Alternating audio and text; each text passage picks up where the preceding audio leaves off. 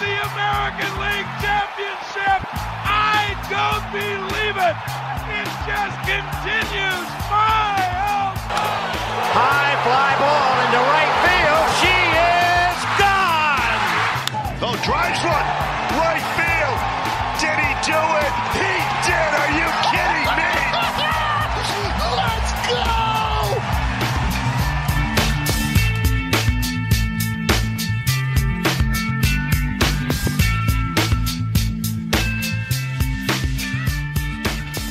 Happy Friday, Jason Churchill. The FSS Plus podcast is back. Rolling solo today. Joe Doyle on vacation. He will be back next week. Lots to get to, lots happening in the baseball world, especially since we think about the baseball world from top to bottom. High school, college, the minor leagues, the big leagues. If there was a league above Major League Baseball, we would think about that too. But here's what's on the agenda for today. I want to talk about the state of the Chicago White Sox. Partially because I think it needs to be discussed a little bit more than it is. Frankly, I don't think the White Sox can be talked about enough right now.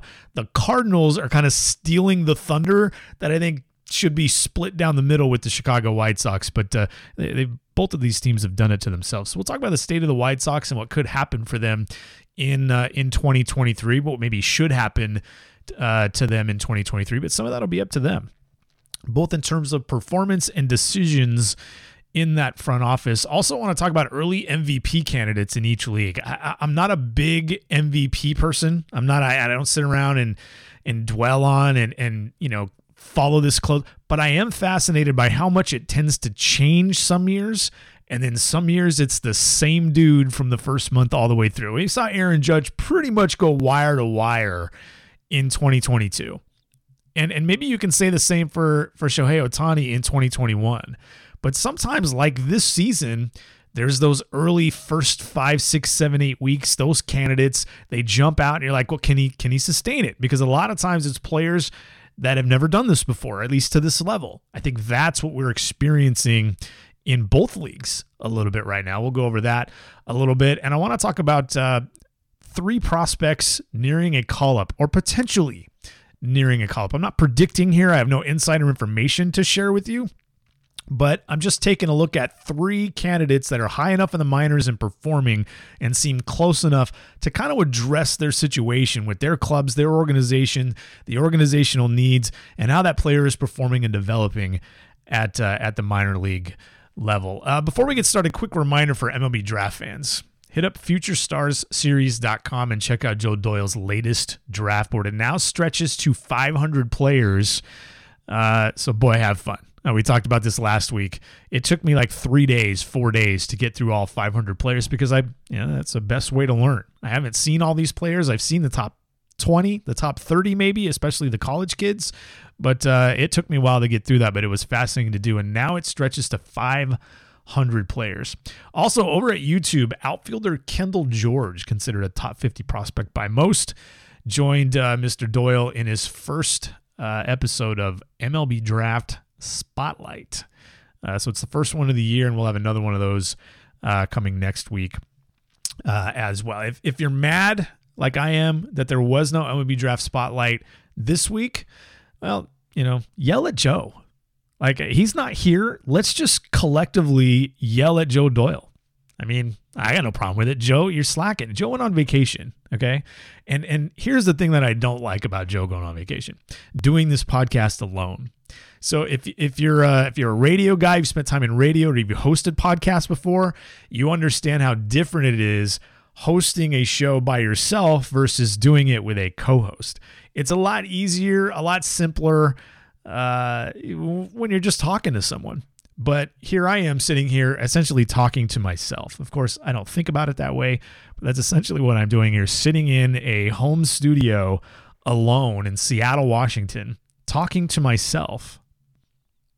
I think about it as I'm talking to you, all 3 of you, or all 300 of you, or all 3,000 of you, or all 3 billion of you, because I know there are people in China listening to this, because that's how huge my ego is. No, go check out Joe's MLB Draft Spotlight show. You can find the link to that, by the way. You can go to YouTube and just search for Future Star Series, and you can find it.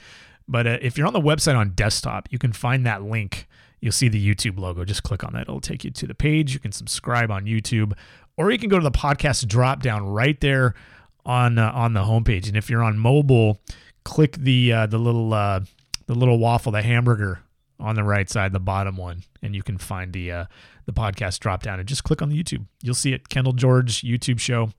Find that. Those are pretty fun. Also, don't forget to follow us on Twitter at FSS_plus. You'll get notified when anything new is posted to the site, including YouTube shows and podcasts, as well as our development events. Also for draft day, that's an account you're going to want to make sure you're following. I know you have other options. I know there's Baseball America. I know there's MLB Pipeline. I know there's Keith Law at The Athletic. Respect what all of those people do. I'm a huge Keith Law fan. I like what Kylie McDaniel brings to ESPN a lot. Eric Longenhagen at Fangraphs, like those guys. We're going to do it a little bit differently. We have essentially what's going to be a two-man show for the draft this year, but we're going to do it a little bit differently, and we're going to kill this. Joe Doyle's actually going to, the draft being in Seattle makes it advantageous for Joe and I because we're from the area. Joe will be at the draft, at least on day one. And we have some resources that we're going to take advantage of here at Future Star Series. FSS Plus, that's at FSS_plus on Twitter. Big things coming for the draft, including real-time reactions. Cannot wait. It's been a little while since I've done the draft from a league-wide standpoint. In fact, when I was at ESPN back in what was that? I guess 2013. That would have been my last year covering the draft for ESPN. So that was fun. Getting back to that is also very exciting for me. You can follow Joe Doyle on Twitter at Joe Doyle MILB, and I'm at Prospect Insider. All right, let's talk some baseball. We're nearing the quarter point of the 2023 season, which is around 40 games, right? I mean, I did my math. Come on, 4 times 40 is 160. That's essentially a full season. We're already there. Time flies when you're having fun, right? Well, you know who's not having fun? Certainly doesn't look like it anyway. The Chicago White Sox. Despite winning 6 of their last 10 entering play Thursday, the White Sox are 13-25 and already 7.5 games back of first place Minnesota. And the Twins aren't off to an amazing start. They're just 20-17. This White Sox team, I don't want to say it's baffling, but it's quite amazing to think about. Injuries, an aging roster, no impact help from the farm, the second worst run prevention in the league thanks to a combination of, well, the worst bullpen in baseball this side of the Oakland A's, and a mediocre rotation performance to date. They also have a vile defensive club. This is a defensive team where you just wonder how bad it would look just visually. I don't mean with the metrics. I mean just visually, from a fan standpoint, from an observer standpoint, from a front office standpoint, from a scouting standpoint. How bad would that defense look, especially in the outfield, if they didn't play in a small ballpark? If they had to cover the ground, say, that needs to be covered in Detroit, if they played their home games there, how bad would it look? But the question I want to explore today is, 2 of them actually. How did the White Sox get here, and why? And what's their move? Like, what is the move when you're the White Sox and you're in the situation you're in right now after 38 games? This is a team, by the way, that won 93 games in a division title 2 years ago, and they were 35-25 and made the playoffs during the shortened season in 2020. It appears they climbed out of a quick, retooling when they, what they won 67, 62, and 72 games, 2017 to 2019. And then they had 2 good years essentially, and then went back to 500 last year and have been terrible so far this year. What in the world is going on in Chicago? Well, here's the thing. When you dig into it, it shouldn't be that surprising. It is, because there's more talent on that team than 13-25 suggests, but it really shouldn't be all that surprising. Now, 3 things stick out to me about this roster in general. It's a little bit of an older roster. Last year was the 4th oldest roster in baseball. I think this year it's the 5th oldest. They let Jose Abreu go, so they gained a little bit of youth, so to speak, there by going with Andrew Vaughn and the Jake Bergers of the world. Great. But it's still, and this is number 2, a very injury-prone roster, and it's not just fringe guys. It's Luis Robert, it's John Moncada, it's Eloy Jimenez. Lance Lynn missed 10 starts last year. Liam Hendricks is out right now rehabbing from non-Hodgkin's lymphoma, and we certainly wish him well. It does sound like he's going to be back soon, but this team has been banged up. But this team isn't banged up this year, and it surprises anyone. I mean, that's Rick Hahn's job as the general manager of this club, to assess those injury risks and cover for them. The idea is to win baseball games, right? Well, that hasn't happened. Clearly it hasn't happened. And they haven't made a whole lot of efforts to do that. So that's number 2. Number 1, older roster. Number 2, injury prone. And it's not just the older players that are injury prone. But number 3, there's a lack of a window right now when you look at this roster, both now and the future. It is one of the worst 4, 5, 6 farm systems in baseball, depending on who you are and how you look at it, with no impact anywhere near the majors. They don't have like this hot number 1 top 30 prospect that's like 2 weeks away from getting called up, or for sure getting called up in 2023 as the next star of the They don't have that. And they have just 2 players of impact signed beyond 2024. And both, Jimenez and Robert, are major injury risks, clearly. I mean, we could talk all day about a team in the 3rd largest market in the league that's, one, struggling to generate dollars. Like, this team is 24th in revenues. I don't even know where to begin. Talking about a team in Chicago that's 24th in revenues, being absolutely buried by the Chicago Cubs. Like, how that's not more even, I have no idea. And I'm not just talking about the ranking. The Cubs bury the White Sox in revenues. And 2, they don't really spend real money to compete. The White Sox are 13th in 26-man payroll on opening day and 14th in 40-man. It is the 3rd largest market in baseball. They could generate revenue, and they're generating over $300 million, but they're only spending about $180 million cash out in 2023. That's not enough. And if you're thinking, well, they compete in their own market because of the Cubs, well, great. That's why the revenues are down and not 3rd. I'm not expecting them to be 1, 2, or 3 necessarily, but the Dodgers and the Angels share a market to a large degree, and the Angels are 9th in revenue and 6th in payroll. And it's not a well-run organization, but the financial investment is there and paying off from a revenue standpoint, despite the fact that the Angels haven't won jack since Jerry Dipoto left. The Mets are number 2 in their own market to the Yankees, and we know the story there with payroll. They're number 1 by a wide margin, and they've ranked top half of the league and even top 10 in revenues in recent years. Why are the White Sox 24th? But let's dive deeper. I want to look a little deeper into what's not working with this White Sox roster and how it may change in the coming months. I think that's the funnest part about this. First off, there are players that are aging out, and I don't want to say that's not the White Sox fault. You know how old the player is when you sign him. You knew how old Lance Lynn was when you signed him. You knew how old Yasmani Grandal was when you signed him. Lynn is now 36. Grandal is now 34. Grandal's in the final year of his deal. Lance Lynn has an option for 2024. Grandal has played in, by the way, 272 out of a possible 422 games since signing in Chicago. Should they have seen some of this coming, or at least seen the risk of that? Absolutely. He's a catcher. He's in his early 30s. What are you doing? Like, I'm not saying don't sign Grandal. I'm saying have a better backup plan. Have a better backup plan for consistent offensive production. Have a better backup plan for catcher. Not to mention Grandal's coming off a terrible offensive season a year ago. What did he play? 99 games, I think, in 2022? And he's been better this season. He's been totally fine. He's been good this season. But the decline is also apparent on the defensive side. And he's the club's big money acquisition. When they kind of started this climb out of the rebuild situation. It's that and Benintendi, the biggest contract on the books.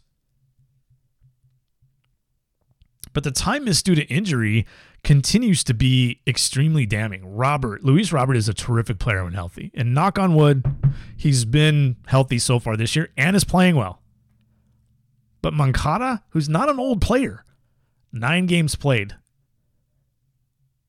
Right before I hit this red button, I looked, how many games has 9 games played?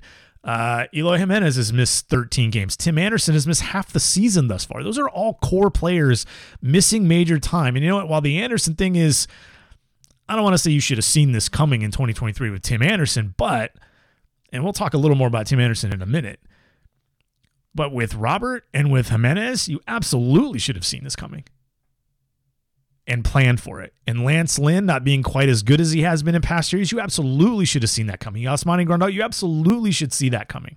34-year-old catcher. And the most inexcusable thing, I think, in Major League Baseball for front offices is having an awful bullpen. It's inexcusable. Yes, even though Liam Hendriks has been out, there are teams out there missing relief pieces and still have strong bullpens. Heck, Seattle, right here in Seattle where I sit, the Mariners have had Andres Munoz for like a couple of innings, and they have one of the best bullies in the league so far because they weren't relying on one guy to carry them.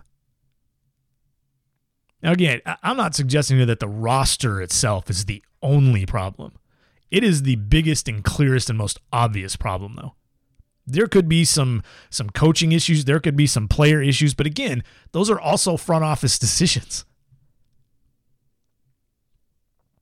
The White Sox appear to have not been prepared to produce bullpen performances with or without Hendriks. Liam Hendriks coming back isn't going to solve all the bullpen problems. Those guys the guys they have other than Hendriks have to be significantly better than they are. And the Sox do have some players that are performing right now, which could make for a really interesting summer, assuming they don't turn their season around very, very quickly here. And they have won 6 out of 10 through Wednesday's games. But should they continue on this trajectory, come July, we're probably going to be talking about, or at least asking, hey, is Rick Hahn going to sell off pieces instead of looking to add, to their efforts? Because, they're 13-25 right now. It's a big hole to climb out of. Although in that division, the opportunity's still there. Though it's very difficult to see with the American League West and the American League East the way they're going right now. It's very competitive in the West.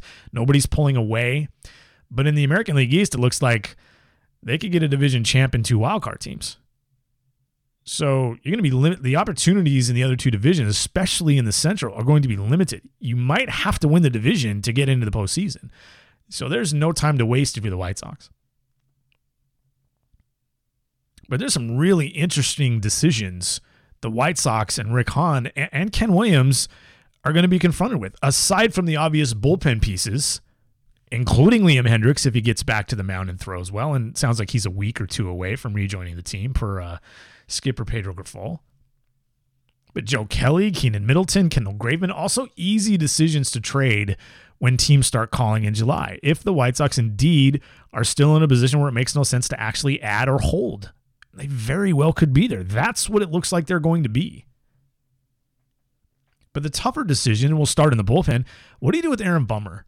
He's a really interesting piece and can be really dominant from the left side. Signed through 2024, has 2 club options for 25 and 26 at very reasonable rates. The contract and his production make it valuable to keep around, but also a very intriguing trade target for contenders. What do the White Sox want to be in 2024-2025? Ronaldo Lopez is a free agent at season's end. He will be on club's radar this summer. Same goes for Lance Lynn and Lucas Giolito. Lynn has a team option for next season at $18 million, but there's also a $1 million buyout. So he's going to be due around, $7.5 million for the final 2 months of 2023? Assuming the team that acquires him isn't sure they're going to want to bring him back for 2024. He could be interesting. He didn't start off great, but Lance Lynn still has stuff. Could be a good back-end addition for a club looking to fill that and get and do a little more than what your traditional number 5 does. But Giolito's a really interesting rental. He looks to be back to 2020, 2021 form.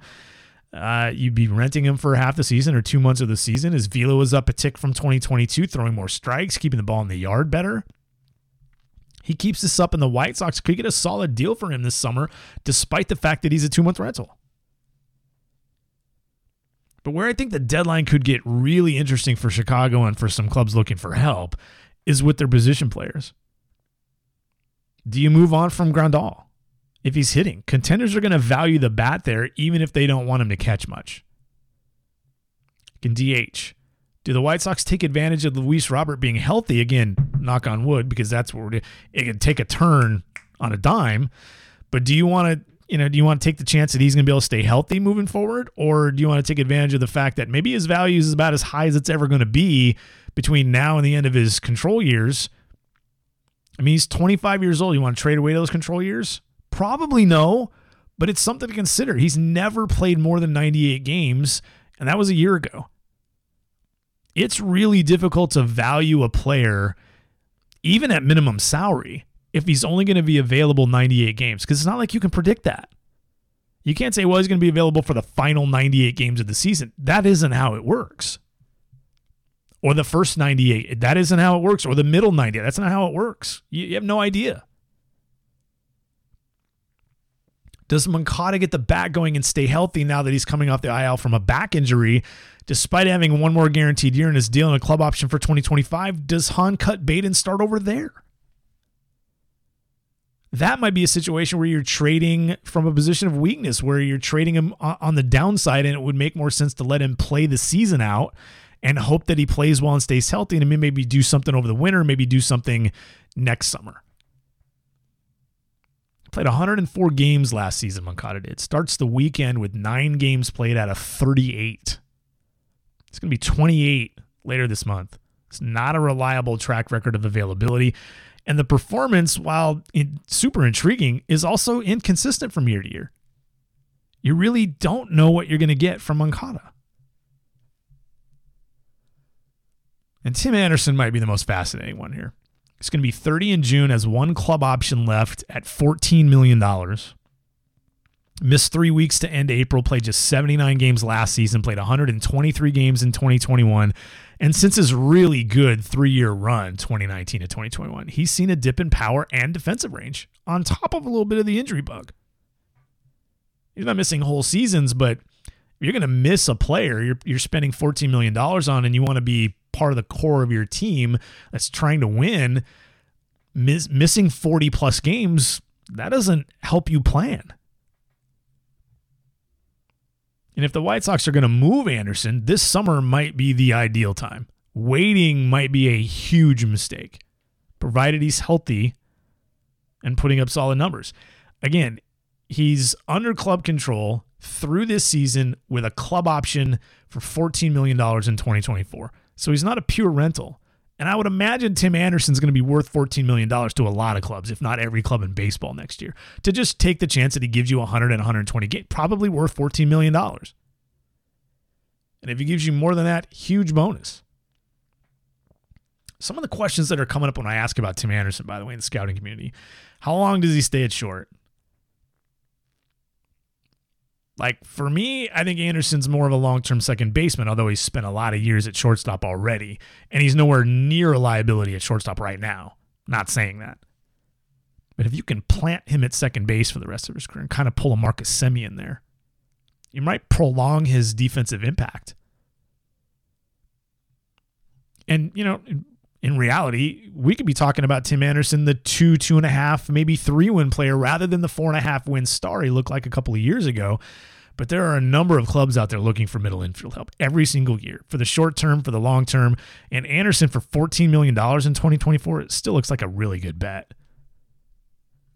Especially if it's a team that believes Anderson could impact 2 pennant races.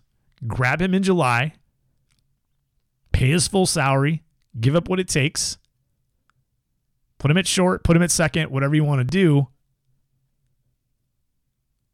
and ride. And if you're a team that you believe Tim Anderson can impact 2 pennant races, there's some value there. And if the White Sox want to do this right, they have to consider these things. I'm not saying they have to sell all these players, but if you just hold on, what are you doing? Something has to give here. All these players with all the availability issues and the aging play, something has to give. There has to be, in my opinion, significant turnover on this roster, or the White Sox are just praying for rain.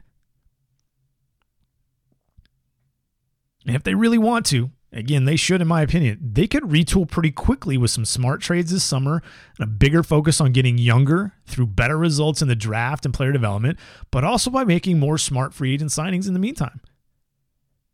And they don't have to trade the Tim Andersons and the Lucas Gila for prospects only. You can try to get guys that are major league ready or have a little bit of major league time. There's nothing wrong with doing that. You don't have to trade for guys that are in high A. Well, it's not guaranteed you're going to be able to get what you want. But if it's more valuable to get an average player that has 5 years of control left rather than a prospect that you're not sure of, that you can't be sure of, then absolutely, by all means. But this team also needs to spend more money. Also needs to take a risk. Take a real, like, when we think about the deal they gave Grandal and the deal they gave Andrew Benintendi this past offseason, $75 million. I mean, this isn't a significant risk. I actually like that deal for them.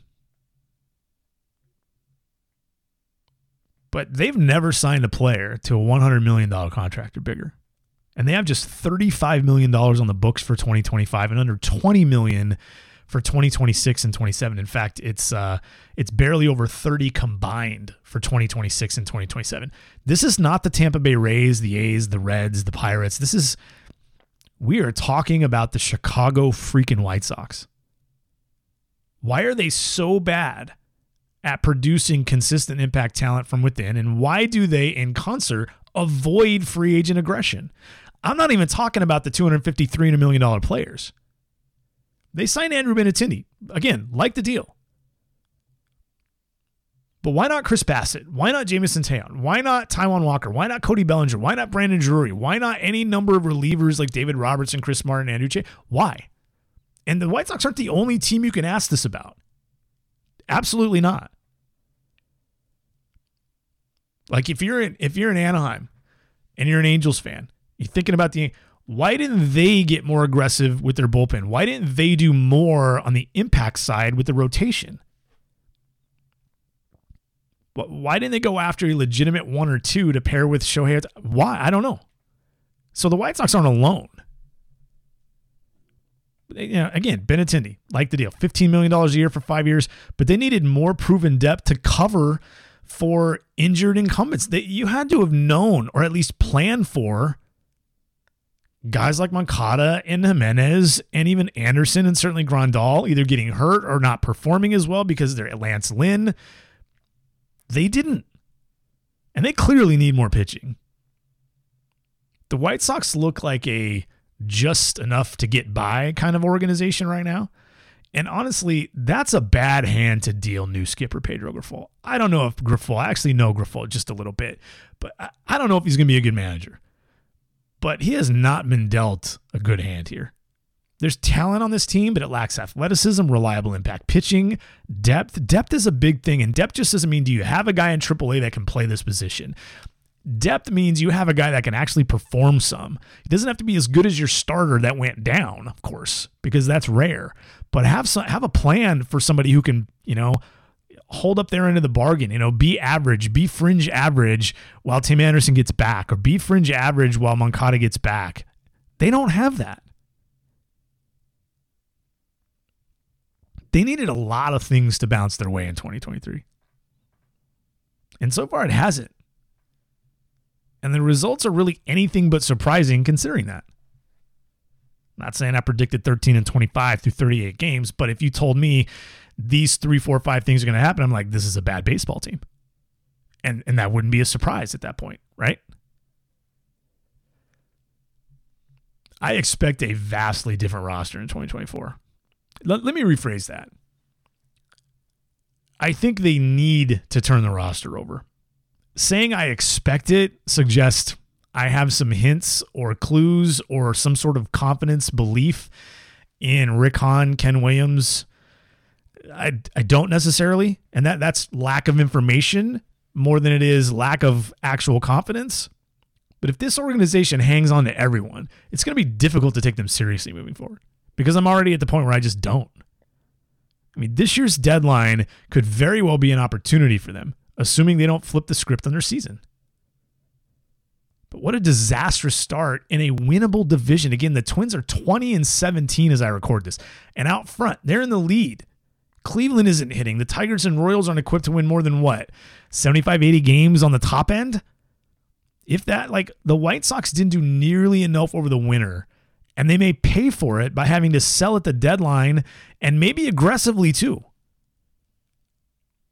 I mean, that's a fan alienating process. When you expect to win and then you put yourself in a position where if you sell off the Tim Andersons and the Grandals and the Lance Lynns and the Giolitos, you kind of alienate your fan base, because not all fans really get, hey, this is the absolute right thing to do. So that's a risk for clubs. There's really no good time to trade off the most popular players on the roster. And it's going to hit especially hard when fans went in expecting a chance to win the division again, like they did 2 years ago. I mean, and in the bigger picture, how poorly did the White Sox prepare for their quote-unquote winning window? They got 2 decent seasons out of it. Like, the Astros have had 7 and counting. The Braves have had 6 and counting. The Jays 3 and counting. Seattle's already had 2 successful seasons coming out of their rebuild with no near end in sight. The White Sox had 7 losing seasons in a row. I mean, again, I'm most familiar with Seattle. You think about Seattle's rebuild. They were mediocre under Jackson Renzick. They had a couple of winning seasons. They contended a little bit. They didn't make the playoffs, and never really had an actual good team, right? Jerry DiPoto takes over prior to the 2016 season. They're mediocre again. 2017, a little better, but still mediocre. 2018, it was a pretty solid team. Not a great team, not a team that broke through, but they won 89 games. And then after that season, they identified an opportunity to rebuild. And how many losing seasons did they have before they got back to winning? 2. Okay? 2. That's the way rebuild should work. I'm not saying teams should constantly go on some sort of a full rebuild, but if you do need to do it, that's how it should look. Seattle was terrible in 2019. They weren't good in the shortened season of 2020. Had a bunch of young players, ended up on like a 73-win pace during that 60-game schedule, so they weren't good again. And then they won 90 games each of the last 2 seasons. That's how a rebuild should look. If you're the White Sox and you go 7 losing seasons in a row. And look at the win totals. 2013 to 2019. 63, 73, 76, 78, 67, 62, and 72. And then they went 35 and 25 in the shortened season. Then 93 and 69 in 2021. And then fell to 500 last year and are off to a wretched start in 2023. Is it already over? It might be, and it might need to be. It might be the best move for them to punt on some of these guys on the roster. I'm not saying all of them, but it might be time to cut bait on some of these guys and start over. And I don't mean start completely over and do an Astros-style rebuild. Trade every single... I'm not saying that. But you can do the rebuilds that keep a couple of key guys around, be aggressive in free agents. Again, you don't have to spend $253 million on guys. But free agency can help you here. Do more of a retool than a rebuild. I just have to wonder if this organization considers changes beyond player personnel too. I mean, Ken Williams has been executive VP for 11 seasons, which means Rick Hahn has been the general manager for that entire time. It's not working. It's not working. How long do they get? And I'm not calling for people to get fired. Maybe it's not even really fully their fault. Maybe at the end of the day, they're more mediocre than bad. And this really depends on Jerry Reinsdorf and Howard Pizer, the senior VP. I won't hold my breath. I don't expect Reinsdorf and Jerry and Howard are there in Chicago raking in the dough. I mean, Reinsdorf bought this club at what, like 1980 or 81 for like $20 million. There it is right there, $19 million. Its value, the team's value right now, approaching $2 billion. So I don't have any confidence they're going to do the right thing. But we'll see. I think it's time to start thinking. If you're not already, it's time to start thinking, is Ken Williams the right guy? Is Rick Hahn the right guy? Because I think we already know that Jerry Reinsdorf, not the right guy. Not the right guy. Not the right guy to own and ultimately operate a baseball team. I have no comment on Pizer because I don't know his exact role and what that looks like on a daily basis, but a lot of times senior VPs, presidents of teams, are more ownership based than anything. They're more, how do I make sure we're financially sound than anything? How do I, essentially make sure that there's acceptable return for the ownership group? They're not personnel people. They're not player people. They're not winning people. They're dollar people. They're money people, generally speaking. The White Sox might be in big, big trouble. All right, let's talk some prospects for a few. Here, let me to finish off on the White Sox, though. We're not going to be talking about any White Sox prospects here because I don't find a lot of them really all that interesting. I'm not saying they don't have anything, but it's not a real intriguing farm system. Eesh.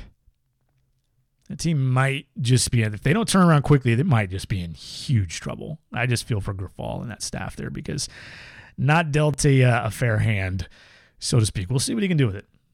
As guys get healthy, we'll see what Pedro can do. All right, prospects. A lot of kids have made an impact so far this season. Corbin Carroll, James Outman, Grayson Rodriguez, Josh Young, Hunter Brown, Bryce Miller, Tosh Bradley, Mason Miller in Oakland. The Marlins have just summoned Yuri Perez, who's one of the most intriguing, high-ceiling starting pitchers, rookies now, prospects in a long time. I mean, if you don't watch every start Yuri Perez makes, you're going to miss on something. This kid is like, just go watch a video of him. You're going to just be like, holy wow, what this kid could be, what he is right now. The promise is insane. So it's fun that the Marlins did that. So the Marlins traded Pablo Lopez because they knew they had guys like this coming. They knew it. They needed a guy like Luis Ariz. They went out and got him. Didn't want to pay Pablo Lopez long-term because they knew they didn't have to, that they could reallocate. And Yuri Perez is one of the big reasons why, the biggest reason why. But that's a really good group of young kids in the big leagues making an impact right now. The question is, who's next? I mean, some of this is like, if you just want to predict who's next, it's really easy to talk about, well, the Mets have called up Alvarez and Beatty, and there's some guys already in the big leagues. Gabriel Moreno's having a fine season. We haven't seen the power yet, but he's been good as well and very valuable for Arizona. But there's some kids in the minors generating buzz that could be next, that could be coming up soon, that could hit the big leagues in May, June, or July. Let's start with Reds infielder Elly De La Cruz, who's one of the funnest prospects to watch. He's not going to be 22 until next offseason. He's been raking this season since missing, the first 16, 17 days of the year. And then he started 2 for 22 in AAA Louisville. But since then, he has 6 multi-hit games and has 4 homers in his past 5 nights. He's up to 273, 317, 584 with 12 extra base hits on the year. It is massive speed and athleticism, explosive hands, huge upside for De La Cruz. His approach needs some refinement. A little bit of a free swinger, needs to learn the strike zone a little bit better, needs to be more disciplined there, and ultimately contact rates. All of that kind of funnels down into how does De La Cruz improve a 32% career strikeout rate in the minors. It's going to be big. He's a little bit boom or bust, but I actually think his chance to make an impact to some extent in the big leagues is rather good because of all the athleticism. He might be able to play some shortstop. He should be able to play some third. His chance to be a star depends on the hit tool. But we've seen guys without great plate discipline. I'm not comparing De La Cruz to Vlad Guerrero. But Pops Guerrero was incredible at making solid contact on pitches out of the zone. And more players are having success doing that these days than ever before. Because plate discipline is hard. So learn to hit some of those pitches. You still don't want the big chases, 4, 5, 6 inches out of, you don't really want that, of course. Makes it harder and harder to hit. But the pitch is 2 inches off the plate. If you can get the barrel to it and hit it 100 miles an hour, by all means. But with De La Cruz, there's risk here. And I have no insider information here, but I think if De La Cruz's May, which right now is at, as of Thursday, 361, 4 homers, and just 8 strikeouts and 39 plate appearances. If some of that continues, we're going to see him in Cincinnati before the All-Star break. That's my feeling on De La Cruz. The Reds are kind of dying for a way to kind of excite that crowd and that fan base a little more. They've traded away the Luis Castillos and the Jesse Winkers and the Eugenio Suarez, and those guys all went to Seattle, hilariously enough. But they've they've moved on a lot of guys. Nick Castellanos is gone, Mike Moustakas is gone, so it's really about the young guys now. And the more they can offer glimpses of the future, at least, the better. Now, where De La Cruz ends up on the field is in question. Has the tools to play shortstop. Every tool you could ever want, he's got it. But the chances he finds consistently there and avoids some kind of physical projection that moves him to third base, they're not really great at this point in combination. There are some scouts, by the way, that I've talked to about De La Cruz this week that want to see what he could do in center field. Because you just watch him move, he looks like a superstar center fielder. He does. He's bigger and thicker, but he moves like an Eric Davis moves. Quickly, easily, electric. That's De La Cruz. But if he can handle playing on the dirt, I imagine that's where the Reds are going to want to, whether that's shortstop or third base right off the bat, or they make that adjustment later. You can always try him in center field in a couple of years if third base doesn't work out. And that's probably the Reds' best bet to start De La Cruz's career. But I would not be surprised at all if we see De La Cruz at the big league level. June, July. Yeah, makes a lot of sense. He's a fun player. Let's move on. The Baltimore Orioles. Adley Rutschman in the big leagues, Gunnar Henderson, Grayson Rodriguez, lots of young talent in an organization. Colton Cowser might be next. He's a little bit of a different prospect. I wouldn't say he's the opposite of De La Cruz. We'll get to that in a second. Off to a really strong start in AAA this season. That last check I noted, he's hitting 300 with a 442 OBP and a 500 slug and 154 plate appearances. That's heading into Thursday's games. 23 years old, brings a little bit of everything to the table, but doesn't really have that carrying physical tool. Big speed, big power. Doesn't really have that. But right now, the hit portion of his profile is what's standing out the most. It did a year ago when he lit up AA, forced the O's to get him AAA time in Norfolk, and his return there to start 2023. It may not last that much longer, despite the fact the Orioles have 3 producing outfielders in the majors already. They're already in a spot where the DH is kind of killing them. They're not getting a lot from that spot. So if they think Cowser can be somewhere around average, he helps them, and they're in the race. The Orioles are off to a pretty good start. The O's also could hold back Cowser a little bit and maybe attempt to use him to make a trade for pitching this summer, though he's not really a headliner in an impact deal, not by himself anyway, but he's making a case to get the call before the break by tearing the cover off the ball in the minors. His solid contact consistency is very high. It's one of my favorite kind of combo metrics that I kind of peeled out off of the batted ball data that's available to us. You see hard hit rates and you want them to be in the 40s and above. But when you see a guy who's like 37% hard contact, and then you look at medium contact and soft contact, when the soft contact is low, you like that. If you see 85 to 90% of the contact is medium or hard, you have to like that.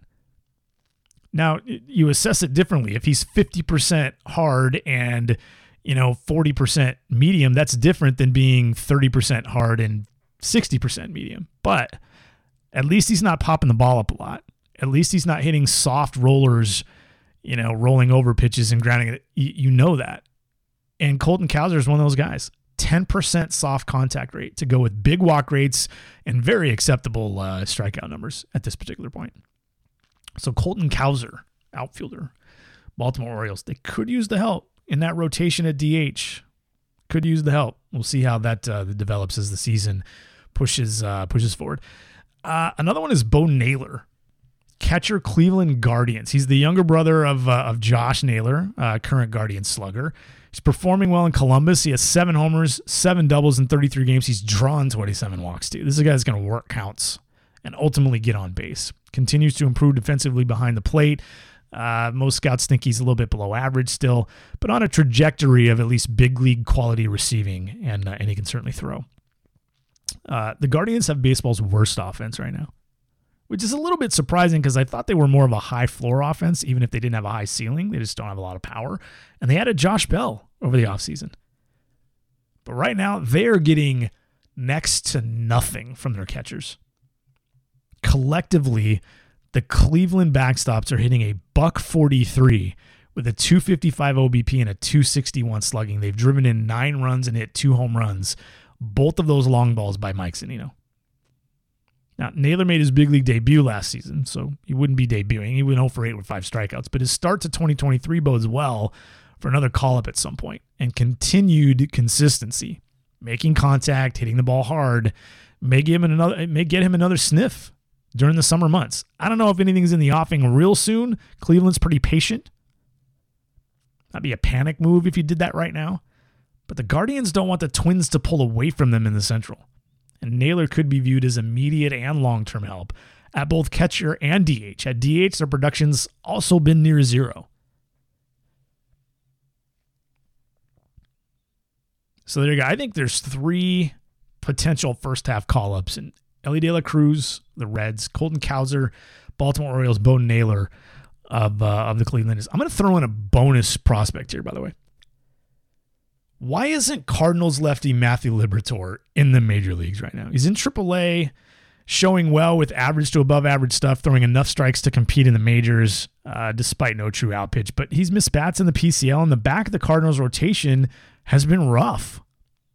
Jack Flaherty, Steven Matz, Jake Woodford getting tattooed all over the ballpark, and Flaherty's not throwing enough strikes. Can't avoid barrels, not throwing enough strikes. Very inconsistent from start to start. They did just get Adam Wainwright back, which should be a stabilizing presence, but the aforementioned trio all appear to be better suited for the bullpen right now. If you could push one of them there, maybe it's Woodford, maybe it's Flaherty, maybe it's Matz, you'd be better off. Your starting staff would be better off. At least give Liberatore a shot and see how he responds against big league lineups. He's not a high upside guy. He's more of a number 4 in the future, but maybe he can be that right now because they don't have that. They essentially have a top 3 and then a couple of number 7s at the back end, or 3 number 7s at the back end. The Cardinals are actually the White Sox of the National League. Pretty bad. All right, before we get out of here today, let's take a look at early MVP races. While who wins the MVP, like I said at the top of the show, not really something I personally tend to care about a whole lot, although it's always exciting when a fun young player or a player like Shohei Ohtani, the two-way types, or the season that Aaron Judge had a year ago, that's always fun and makes the MVP thing more interesting. But the races themselves, to me, are more interesting in terms of how they change or how they don't. Sometimes it's a front runner that holds on all season, like Aaron Judge a year ago. He was pretty much the number 1 guy all year. And sometimes it's a dance every step of the way. And right now, the leaders in the clubhouse seem to be players like, Wander Franco in Tampa, Matt Chapman in Toronto for the American League. In the National League, it's pretty much Braves teammates Sean Murphy and Ronald Acuna Jr., I think, right there at the top. There's a couple more names we need to add to that, though. In the National League, you remember Paul Goldschmidt? I think we remember, but didn't he do pretty well in the MVP race? I don't know, fairly recently. I can't really remember. My memory's shot. It only goes back like a few months.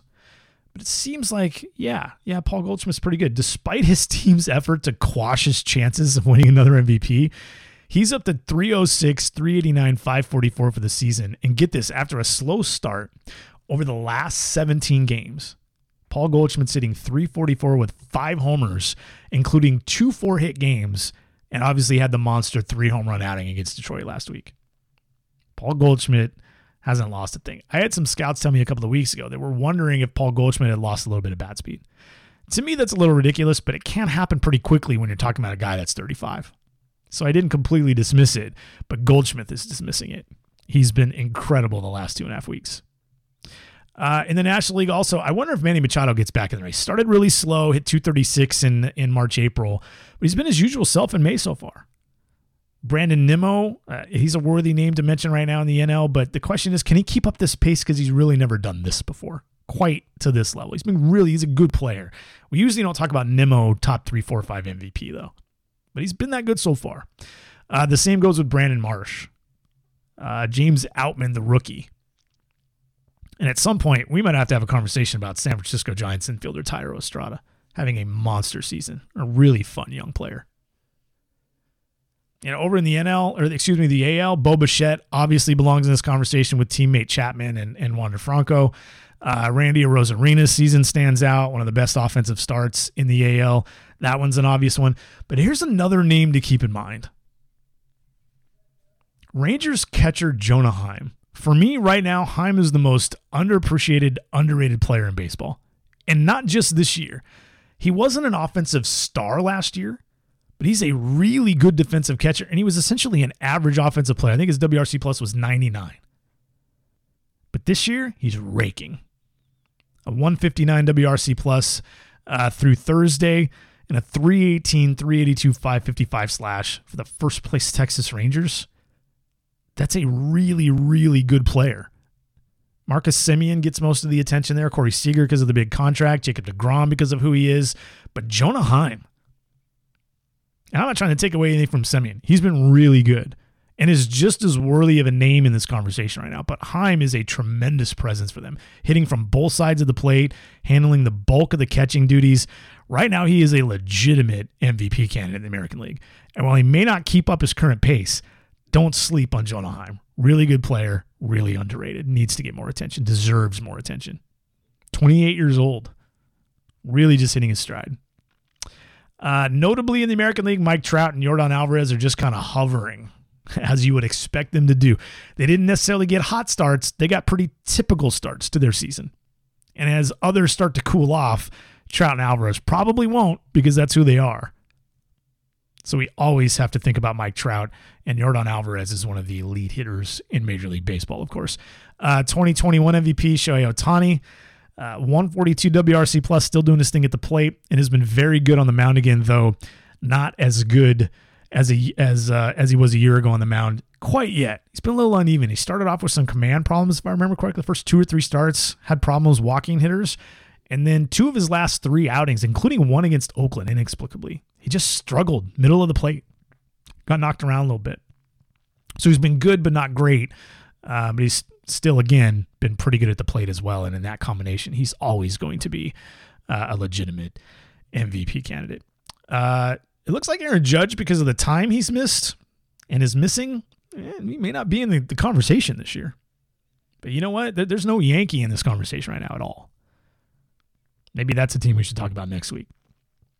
Speaking of next week, while you all are enjoying the big league games this weekend and next week, by the way, reminder, check out your favorite prospects. If you don't have MILB TV to watch your team's favorite, top prospects or your favorite prospects around the league, you're missing out. It is a bargain. If you have MLB TV, you get MILB TV for free.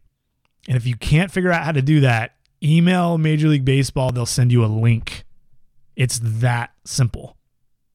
And you know what? Let us know who you're watching. Let us know which prospects and young players you're watching, and we can chat about them in the coming weeks on the show. Joe Doyle will be back next week with me when we dive back into potential draft scenarios, go over which team should blink first on the trade market in both directions, by the way, and maybe answer your questions. All right, that'll do it for this week. Join us next Friday on the FSS Plus podcast. So just chill till the next episode.